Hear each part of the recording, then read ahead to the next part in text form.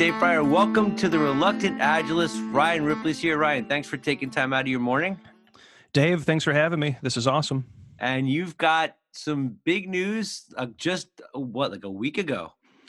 Yeah, a week ago. So Todd Miller and I co-wrote Fixing Your Scrum, Practical Solutions for Common Scrum Problems. It hit the market. We're getting a lot of good feedback, really exciting stuff. For those of you out there that have written a book, you know what pain and misery that is. But we got to the end of it, and it seems like it's helping people. So we are super excited about that.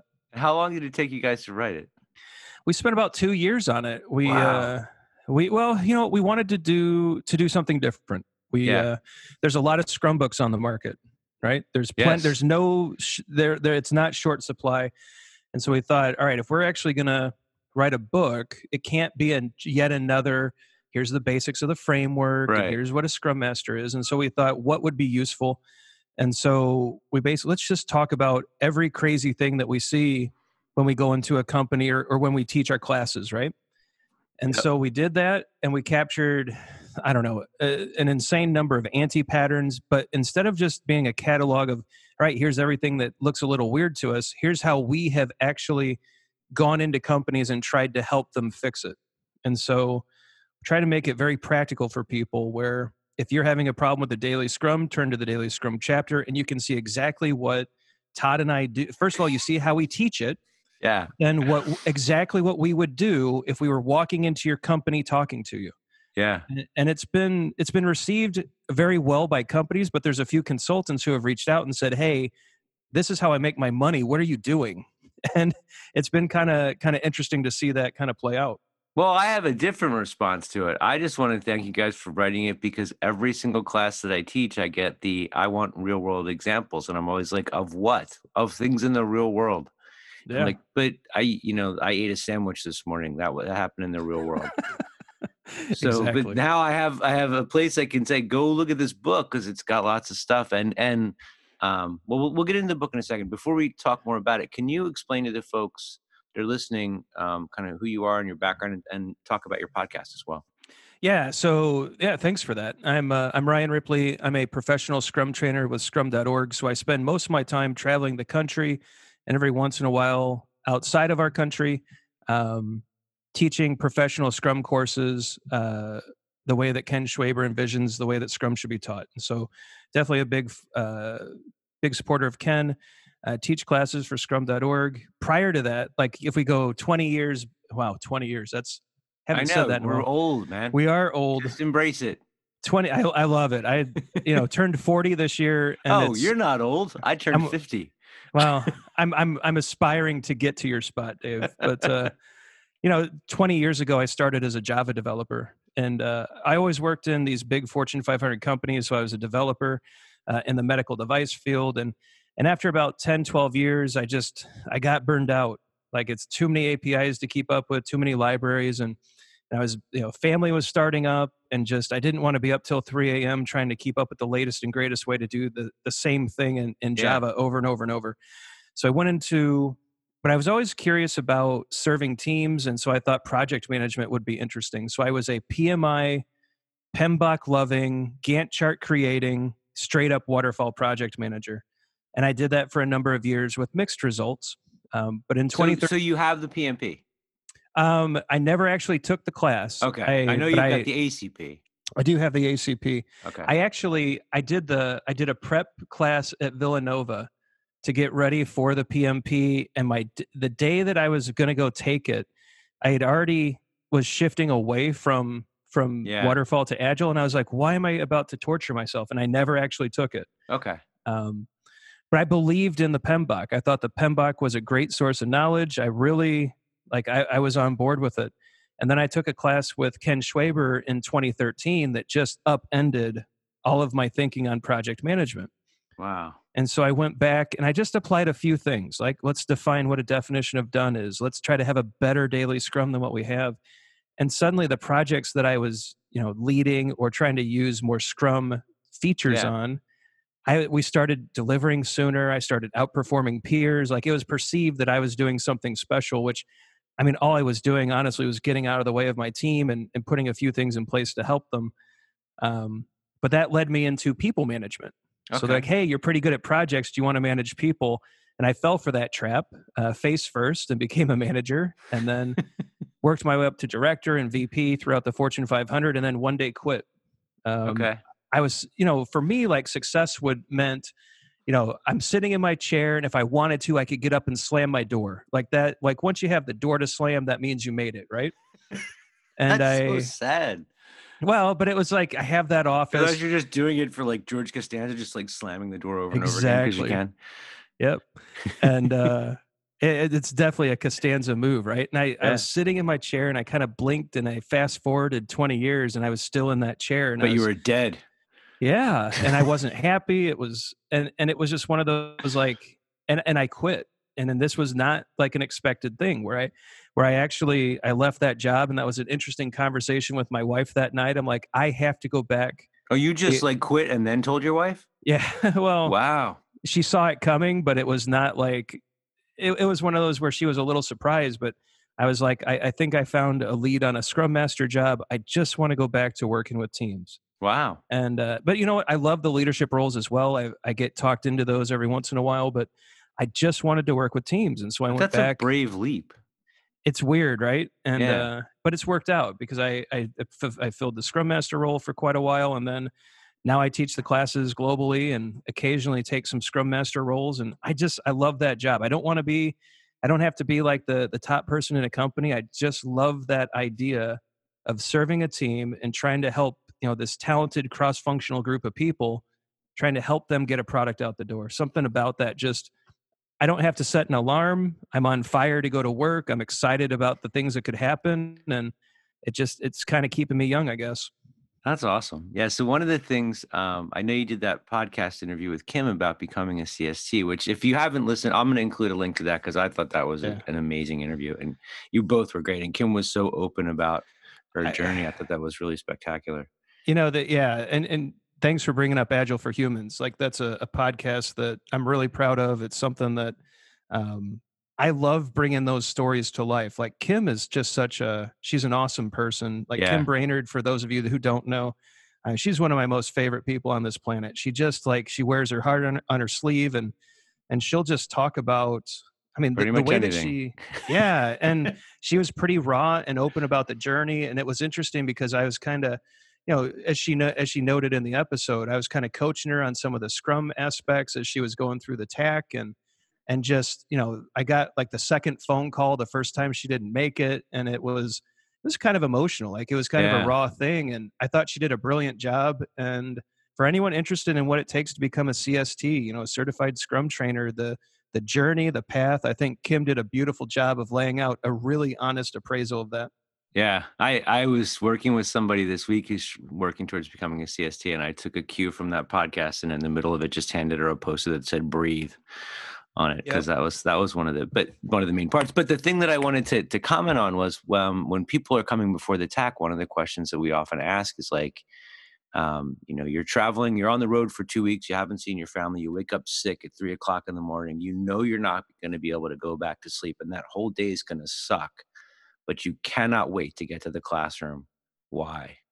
And I Yeah. think the way you were just talking about it, that's all in there. I mean, this isn't like a job. I No, don't no, feel no. like it's a job. It's something you're kind of called to do. It's joyful work. I mean, Yeah. I love working with I just, I spent the first 3 days of this week teaching a class in Indianapolis, and I've been reflecting on that and writing stuff, not for a blog, but just personal journaling. And it's just some of the insights they came up with on their own, and the fact that I know they're going to go back and try something new. I mean, that just keeps me going. And yeah, it is joyful work. It's not, we are all very fortunate and blessed to be able to do this kind Yeah. of stuff, whether you're a Absolutely. PST or a CST. I think, Dave, just real quick, one of the other comments that I get about that podcast, so they're like, Ryan, you train for scrum.org. Why are you promoting the path to Scrum Alliance? And I'm like, there's like this perceived like competition or something, but we all get along behind the scenes. Yeah. And I don't think people realize that. Like we're all pretty good friends for the most part. And whether you're teaching for one org or another, we all share and learn from one another. And I hope that came through in that show too. That I think it absolutely did. I mean, we're all trying to solve the same problems. We're just trying to help people get better at doing this stuff. Absolutely. So I mean, if you look in our book, Melissa Boggs is our top Yeah, I saw that. endorsement. Like, I That mean, was great. she's wonderful, and I love the fact that Howard and Melissa have taken the reins at Scrum Alliance. They're doing some really interesting things there. They're both good friends of mine. I've known them for years, and they're wonderful people. So I it's exciting times. I think whether you're a professional Scrum trainer or a certified Scrum trainer, I think there's just amazing things happening right now. And a really strong, supportive community. That's one of the things I'm always encouraging students to volunteer for stuff, because that's where all the good things happen, is when you become part of the show of putting this stuff together and making it all happen and helping people find out about it. Yeah, I couldn't agree more. We teach servant leadership. Shouldn't we also show up that way? Yeah. So Okay, so I have a whole bunch of questions for you about the book. Are you ready? yeah, fire away. Okay. Um, Actually, before we get into this, I know that a lot of this was driven by the people that you're coaching and your students, and I want to ask: have you seen a shift in the way people show up, either in teams when you start working with them, or especially in class? Has the typical student changed in terms of their knowledge, experience, and openness to this stuff over the past, 5, 10 years from what you see? Yeah, I think the shift that we see, and this is something that I think everyone has started to emphasize, are the Scrum values. Yeah. And when we brought those back, I think we started because I mean the framework. I mean, we can all teach the framework. It can be done in a mechanical way. Ron Jeffries calls that dark Scrum. Right. The Liberators in the Netherlands call it zombie Scrum. Todd and I just call it bad Scrum. Um, but when we brought the values back, we started to see a noticeable way in how people were showing up, even in the class, with like a little more commitment to the material, to their teams as we do these activities. They were more focused. I mean, these Scrum values changed behavior, and I think Yeah. that's been something we've seen as far as the way they've shown up, and it's why at the center of the book. I mean, if you take a look at the book and you catch that current, that underlying message, it is the Scrum values are essential, and I think that's where we've seen the most change. I Okay. don't know. I mean, I wonder, have you seen that too? I have. I think that in the CSM class, I mean, the values have always been a really big part of how I teach it, but I know that when they changed the tests and the values questions became more complicated, that became an area of focus for a lot of people on the CSM side. Definitely. I feel like I spend less time trying to convince people in class Yep. now. They kind of show up, they're already either resigned to it or they're open to it, and they just want to know how to get better at it. And I'm getting less people coming in, and I know this is a point you make in the book too. I'm getting less and less people coming in saying, I need to know the right way to do this, Yep. which is very encouraging to me. Well, I mean, think about the world we live in now. I mean, who would have ever thought that the largest hotel chain on the planet would be Airbnb and they own zero property? Yeah. Or who would have thought that the taxi industry would be devastated by Lyft and Uber? Or I mean, I remember blue chip stocks as a kid, Blockbuster, Kodak, BlackBerry, and these companies are either gone or they are significantly reduced from where they Blockbuster. were. Yeah, Blockbuster. I actually visited the last operating Blockbuster near Portland a few months ago, and it's just sad. It's Yeah. these are places that were part of our childhood, and then today I mean, disruption happened. And so you're right, these people, our students, are showing up to class going, all right, we know we have to adapt, we know we have to change, we know we have to embrace this or else we're in some trouble.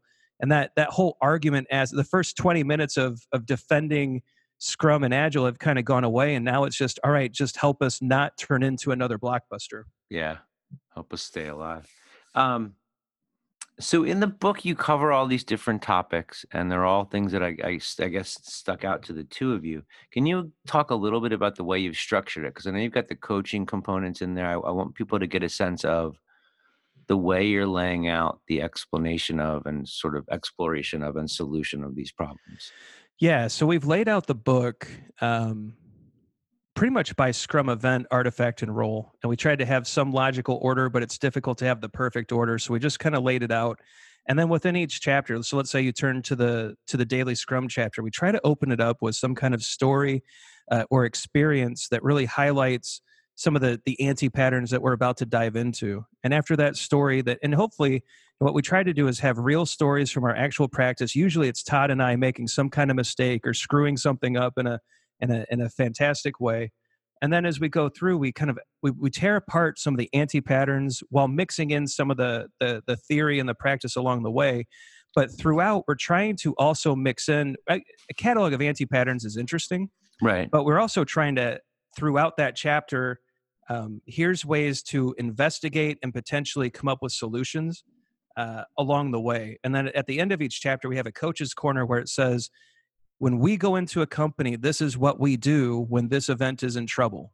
And so this is like from Todd and Ryan, combined 40 years of experience thinking about this stuff. Yeah. If we're facing this at your company, this is the kind of thing we would try. And so it's really practice based. We're trying to be practical in that it's not just a theoretical tome. It's here's some problems you've probably seen. Here's some things that could work. And by the way, here's how we would have actually approached it had we stepped into your company. Does that make sense? Yeah, it totally does. And I think I mean, for me, one of the more powerful aspects of that is the questions that you ask, because I mean, like a lot of the issues that you've got laid out in here, I've either struggled and failed through them, or they're questions that come up in class all the time. Yep. But the questions that you ask about them, that was really powerful for me. It just caused me to think about it in a different way. And I don't know, it just gives me like different insights on things. So Dave, I mean, we don't have video, but I'm smiling. I mean, you're a prolific trainer. I mean, you've done this for years, and the fact that you're saying that, just, I mean, that's what we're after with the book. And if we can get someone like you to sit back and think a little differently, like that's just, Well, that's, I mean, you made my day. well, I'm happy to do it, but I think for me, one of the things I'm trying to get across in class is like, I'm not any different than the people in the room, except I've done this a little bit longer. Like I'm a student. I'm a Yep. student of everybody around me, and you're all my teachers. And there's going to be tons of stuff. There's a lot in this book that I'm looking at, and I'm like, okay, well, the first places I went were retrospective, daily scrum, and then I got all swept up in your explanation of impediments, because those are things that I still struggle with. Either Yeah. trying to explain like different, like to me, the daily scrum and when the team estimates are the two best places to see how like jacked up your team could possibly Oh be. yeah. And so I'm always looking for like what other people think of in terms of the questions to ask, or like, what do you do when the team won't talk in the retrospective? Because there's always going to be tons of stuff I've never even thought of. Oh yeah, and so what Todd and I have tried to do with this book is take the same stance that you do in your classes, where we're gonna share every failure story of ours that we can remember. We're going to show that we're still learning. Like the fun part is, Todd and I wrote this largely on the road, right? We teach a lot, we co-train quite a bit, so there's quite a few Holiday Inns across the country that we stayed in, and we're writing down in the lobby and we were just kind of laughing about, man, I really screwed this up this way. Man, I really screwed this up that way. But we also had a lot of debates about things. Like we didn't always agree. And so Yeah. it sharpened our thinking. We both learned a ton from each other. It also made us listen a lot harder in our classes. And I think we've carried that on now that the book is done, that, really listen to the questions people are asking, listen to the needs that they have. And we've learned just so much, through teaching, through writing, through training, that I think you're right, that student mentality, even though we've been doing this for a while, I mean, we've been thinking about this for a long time, and the book taught us so much more about Scrum. It really forced us to go deeper, and we have some new insights, and we've tried to share all of that with the readers. That's awesome.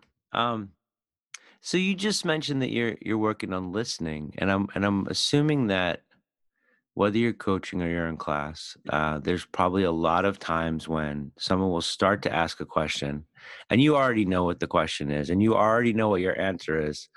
And there's a big, I don't know if you do it. I find that I start to answer. I'm just like, you can stop. I already know where you're going. Yep. How do It, you, I mean, because this is going to happen to Scrum Masters, it's going to happen to team members, it's going to happen to developers, all of us. How do you get yourself to shut your mouth when you start to do that? so that is one of my worst habits. Because I'm so sure I know where the question is going, and it just as you described it, Dave. And what I so actually I got called out on it once. Esther Derby. I'm sure you know Esther. Yeah. She's a good And friend, she's good at calling you out on stuff too. and she pulled me aside at one point and she said, Ryan, you need to pause. And she taught me her center enter turn, which is part of Coaching Beyond the Team. It's a workshop that she and Don Gray do together. It's excellent. And she came up to me and she said, you're a smart person, and the curse of being a smart person is that you think you know what's going to happen before it happens, and you just need to pause and listen because someone might surprise you with the question. And so she took I love Esther for this. She took the time to really kind of get into that mentorship stance with me. I mean, I've been blessed through my career with just amazing people who have worked with me on stuff like this. Yeah. And she really taught me to just wait. You don't have to answer right away. You can pause, you can be thoughtful. And I don't always get it right, but when I find myself answering while someone's still talking, it's like, wait a minute, pause, just center yourself, make sure you got the right question. And it's really through intention. I really have to catch myself. Yeah. But Esther, really helped me with that as well. That's one of the things about the book that I think is great, and one of the reasons I want to encourage people to pick it up is sort of for what you just described. I mean, no matter how long you've been doing this stuff, there's still things that are not quite totally right. And I feel like trying to teach this stuff, trying to practice this stuff, trying to work with other people, the process itself is teaching me. The experience of being in front of people and trying to explain it is teaching me, just like you said, the writing is teaching you. Oh yeah. And you have to let yourself become a student of this way of working and living, and not just somebody who's like, this is how we do it. It reminds me of one of the Scrum values, right? Like I think people like us, we're supposed to be the embodiment of the values. And openness is one that I really misunderstood for a very long time. And I finally had the realization that openness just isn't like, open to a diversity of thought, open to new ideas, open to feedback, but it also has to be open to the idea that you could be wrong. Yeah. And that really is hard for me. Like that's something that's one of the way I'm wired. It's when I say something, I believe it. And I really had to dig into that aspect of my personality and kind of shift away from that to I'm going to hold very strong, or I have strong beliefs and I have strong opinions, but I'm going to hold them loosely. Yeah. And if I really love that expression, strong opinions loosely held. I think that's a powerful but it was thing. so tricky, and learning that that's an aspect of openness is just, I mean, that kind of changed the way that I showed up. And I think, it's an exploration, it's personal growth, it's introspection. And I mean, and hopefully the book helps with that. But I think really good Scrum masters and Scrum trainers, I think we're constantly evaluating ourselves and checking our mindset and checking ourselves and making sure we are showing up as a servant leader. We are the embodiment of Scrum values. And when we're not, we got to make the correction. Yeah. I kind of wish it was courage and vulnerability kind of paired together, because I think that would be a pretty powerful thing. I think vulnerability is a great topic. I think that's, the user voice on the Scrum Guide. I submit that as the sixth value. I actually once submitted kindness as the sixth Scrum value, and I think it got a little consideration before it got bounced. But I think they consider respect and kindness to be similar. So Yeah, it's weird. I guess because I grew up in Philly, kindness isn't on the top of my list.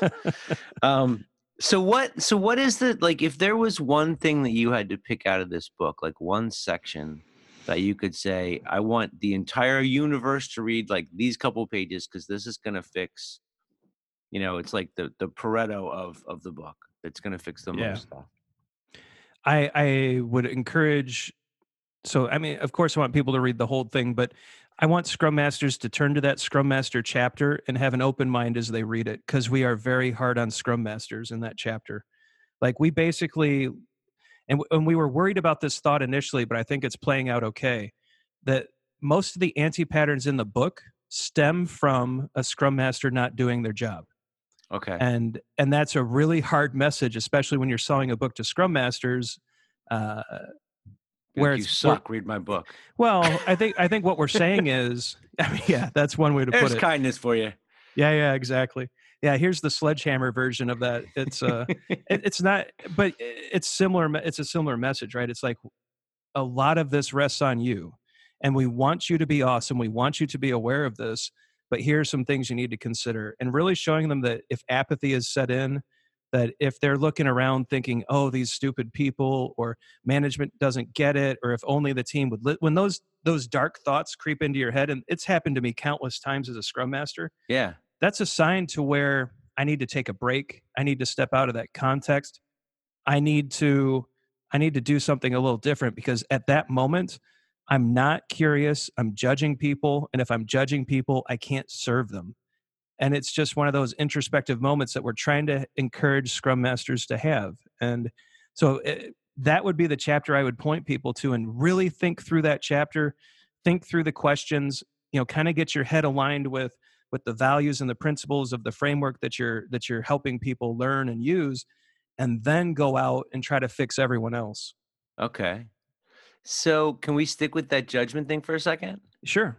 All right. So I get a lot of people in class, like they're new to the job, or maybe they've got some experience. Like, well, if it's a brand new team, I probably have to tell them how to do more stuff. But if it's a really good team, I can kind of lay back.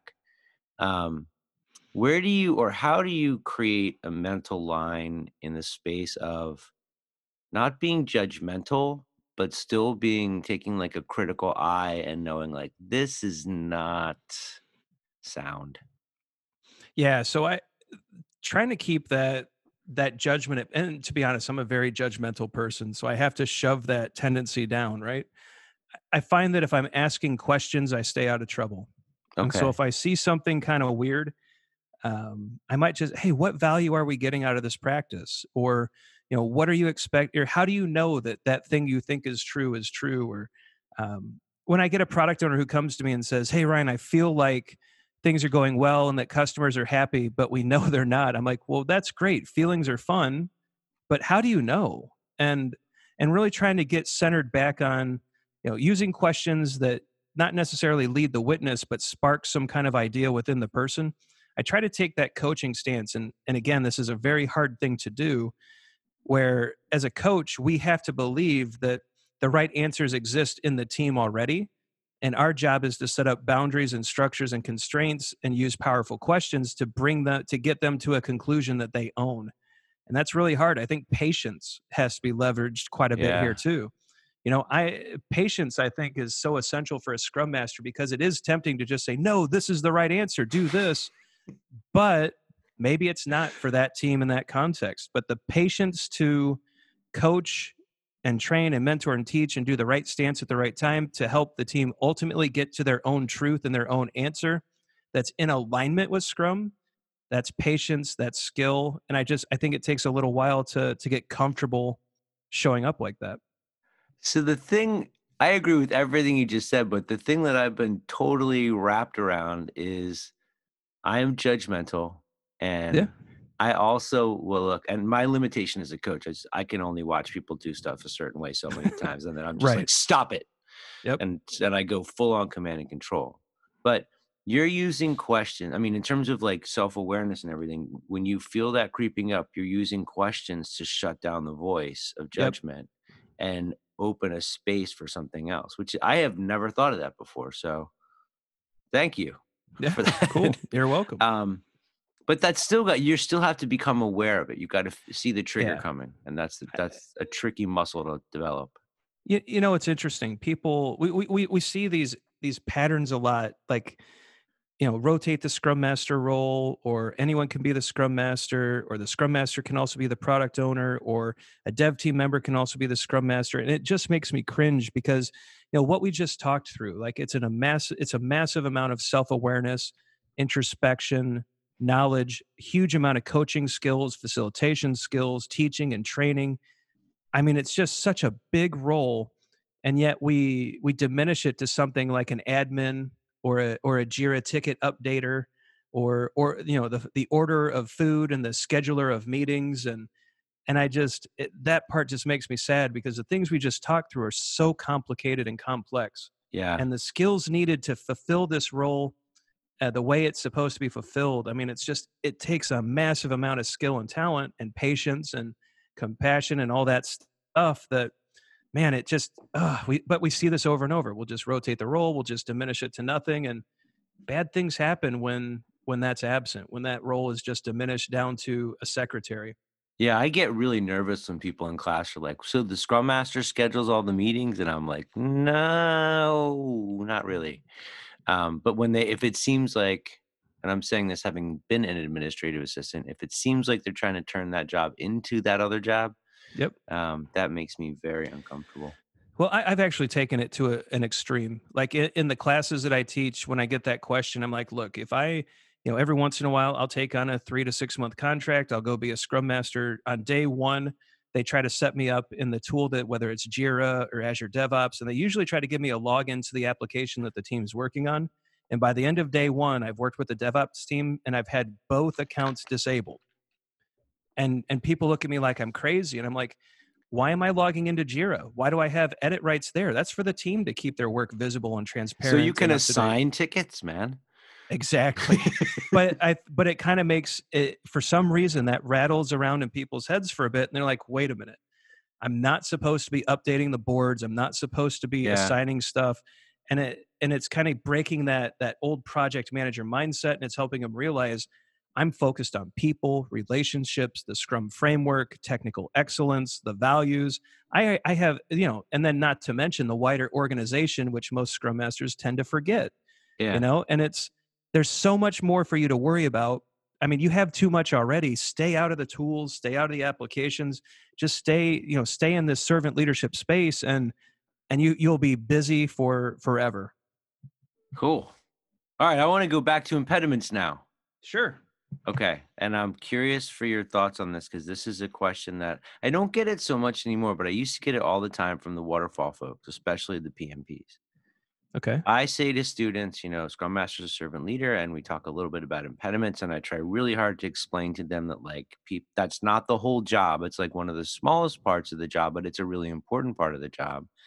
Um, I know in the book you define impediments in a certain way, but I'm curious as to how you respond to the question of how do I make sure that they're not going to take advantage of me? So how If I'm a so scrum yeah. master Yep, and yep. I'm supposed to take care of whatever your issue is, how do I not become your, you know, servant? So I ran into this a lot in my early days as a scrum master, and I made some mistakes here early on where I would go ahead and just take care of that thing and take care of that thing, and I turned into this order taker. And I realized I'm not a doormat as a scrum master. So I think realizing that first and foremost, you are not a doormat. You are an important, powerful person on the team who has a specific role and with outcomes you're after. And so I had to draw a line. Like when would I help and when would I watch? And so what I decided was if the impediment brought to me was something that the team themselves could solve, that if I Okay. felt like if they had it within their capability to go find that extra server they needed or to go partner with that dependent group that they needed some, like maybe they needed a security review, they're capable of walking to a desk and talking to somebody. Yeah. When they would bring that to me, I started saying, I came up with a phrase, and I'm like, "How fascinating! I can't wait to see how you all solve that."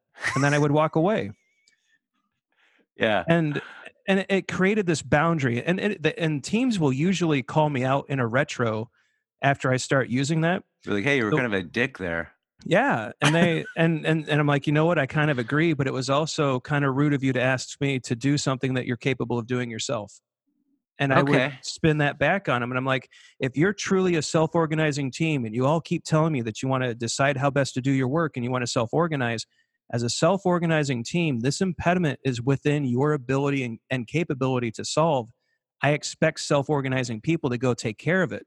Now, as soon as this impediment Huh. becomes organizational, when Yeah. it becomes bigger than your scope, when it becomes bigger than what you can handle, I'm going to be right there. I'm going to fight that battle for you. I'm going to have zero tolerance for that thing because it's hurting your ability to deliver.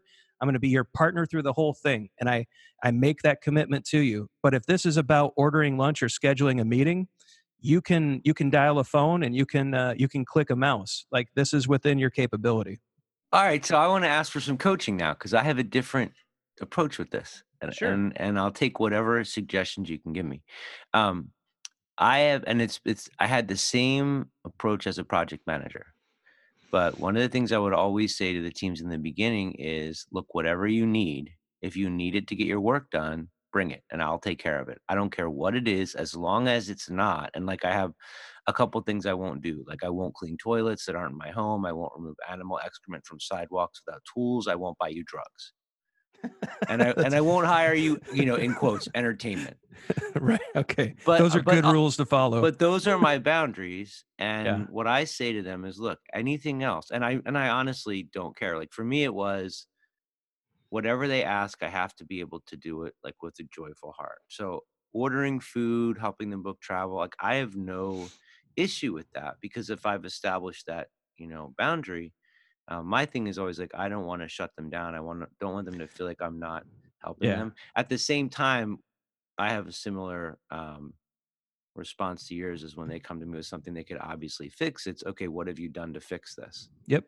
Um, but I don't mind doing all the other stuff, because I want to, anything I can do to free them up, I want to do. I, and I think that's a really good. I think that's a good intention, and I have agreed with that in the past, and I don't necessarily disagree with it now. Okay. I have a concern, right? And Yeah. so when I think about the things that a team can take care of on their own, am I robbing them of an opportunity to practice self organization? Am I Okay. taking away an opportunity for them to learn how to solve problems as a team, Yeah. just to serve my own needs, to be the hero or to help them, or in your case to just genuinely want to serve them, Yeah. right? Am I putting my needs ahead of theirs? Am I putting something that I want ahead of their chance to practice these great skills? And that's my concern there. And if Yeah. if, if that concern isn't an issue, then I think you're doing great. But if you look at that and you think, yeah, maybe I am kind of pulling away some opportunities for them to practice this really important team skill, this problem solving skill. Maybe, and maybe for you, it's half the time I'm going to use that Yeah. line and just see how they handle it. But as long as that concern is being met, like, I think your intentions are great. I think that the other, which this didn't occur to me until you were just talking through it, is the other dark side of it is that if I say to you, I will do everything you need to like completely free you up so you can be awesome. Yep. And if you don't get your work done, and I've done all this, like, crawled around on the floor and gone to Starbucks and taken out the garbage, and you don't deliver, I'm going to be like, what the hell, man? And so I that's something I really also have to monitor with myself in this kind of job. definitely, and I kind of think of it, my um, when I think about like college and going to college, and a discussion with my parents where they said, "Now you're going to pay for this because you'll appreciate it more."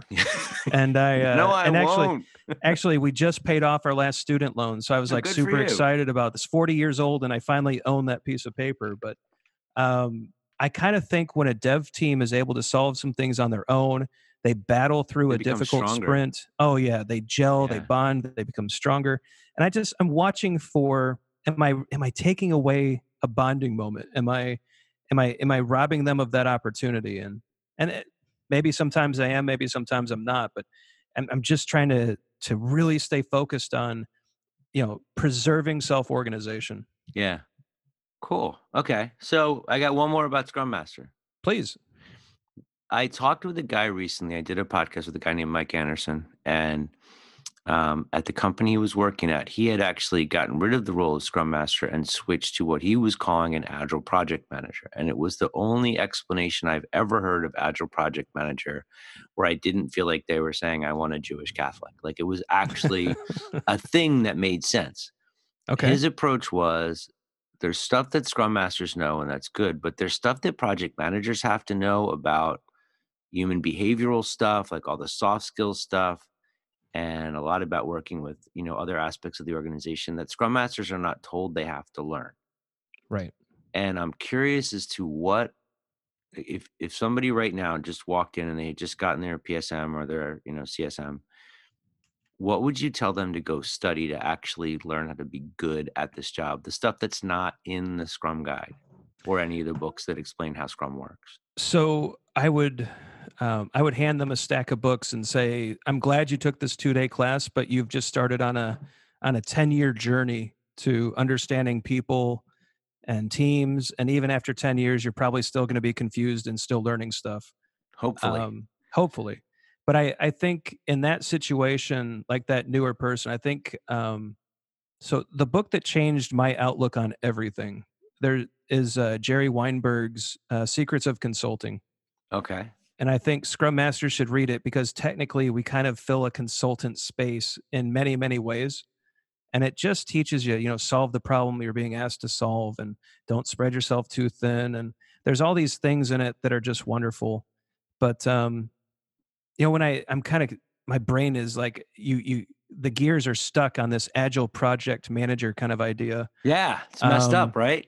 I mean, I set up the interview just because I wanted to fight with the guy, and then he explained it to me, and I yeah. was like, "Damn it, that makes sense." But yeah, I mean, it looks good on paper, right? But when I think about a project manager, we actually took that. I mean, project management skills are still necessary in Scrum.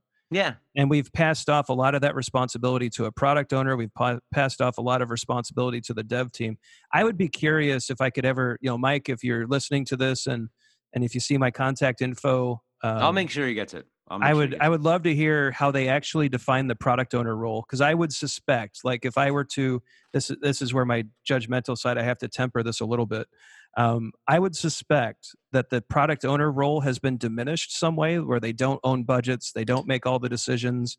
Okay. There's committees involved, and that this misinterpretation of the product owner is bleeding over into a misinterpretation of the Scrum Master.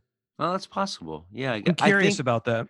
I took it to be more like, I mean, the stuff that I kind of got an inkling of studying for the PMP, but I'd never heard anybody talk about in Scrum that I think is like, to me, the Scrum Master is a social engineer. Like, Yep, Developers hack code, Scrum Masters hack people. I so totally agree. studying emotional intelligence, behavioral stuff, body language, language techniques, like Yep. that is the thing that teaches you how to actually do this job, not because the process is like whatever, but that's not the hard part. It's the other stuff that nobody tells a Scrum Master to go learn.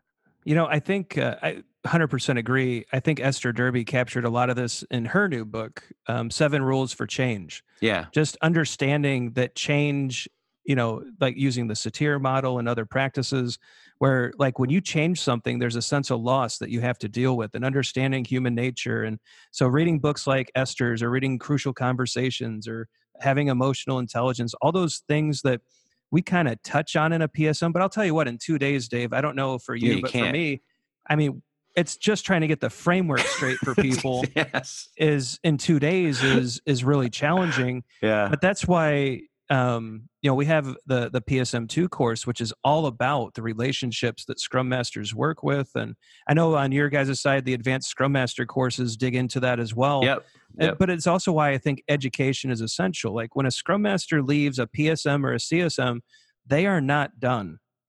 Like no, it they're is barely barely started. It's like you just got a 2-day intro into a lifelong of learning, and you're gonna like my bookshelves. I probably have 500 books on Agile and Scrum and project management and people. I've probably read a couple hundred of them and have referred to most of them, and we're still learning. Like I still mess up the relationship aspects of Scrum almost daily. But I learn from each incident. I learn from each moment. I try to refine my thinking. And really try to get myself in the right mindset for next time. But it's a constant learning experience. So I'm kind of envious of the new Scrum Master, right? They've got this world of stuff ahead of them, but I also think we're in a great spot to where, even though we've been doing this for a while, there's always something new. There's always something fascinating. There's always some new aspect that we haven't thought about. So, I mean, what a great space to be in. Yeah, I think anybody who's going down this path, as long as you find a way to constantly be a student of everything around you. Well, and even like this discussion, some people are like, well, why is a PST and a CST trading ideas and learning from each other? And it's like, because that's what we do. Like we are students. We are, and I mean, I've taken and down we're all some after notes. the same thing. We just make money different ways. Absolutely. And it's, I mean, this is what I love about our community. It's the collaboration. It's the openness to different viewpoints. It's it's the fact that while we do things in different ways, like we all have the same friends, we have the same groups, and we are learners from each other. We're learners from, I don't know about you. I've started looking at HR practices, and I've Yeah, that's started becoming reading, really popular. or even like, you know what, Dave, I wish this did not make it in the book, and I wish it did. Um, Now, first, I want to caveat this with my marriage is great, but I've started reading marriage counseling books to work with teams, and there's I some think really there's massive overlap there. there's Always. brilliant Yeah. stuff in those books. I always get nervous when I say that, because then 3 or 4 friends hit me up on Twitter or call me, and Are they're you like, okay? "Yeah, is your marriage all right? Do we need to?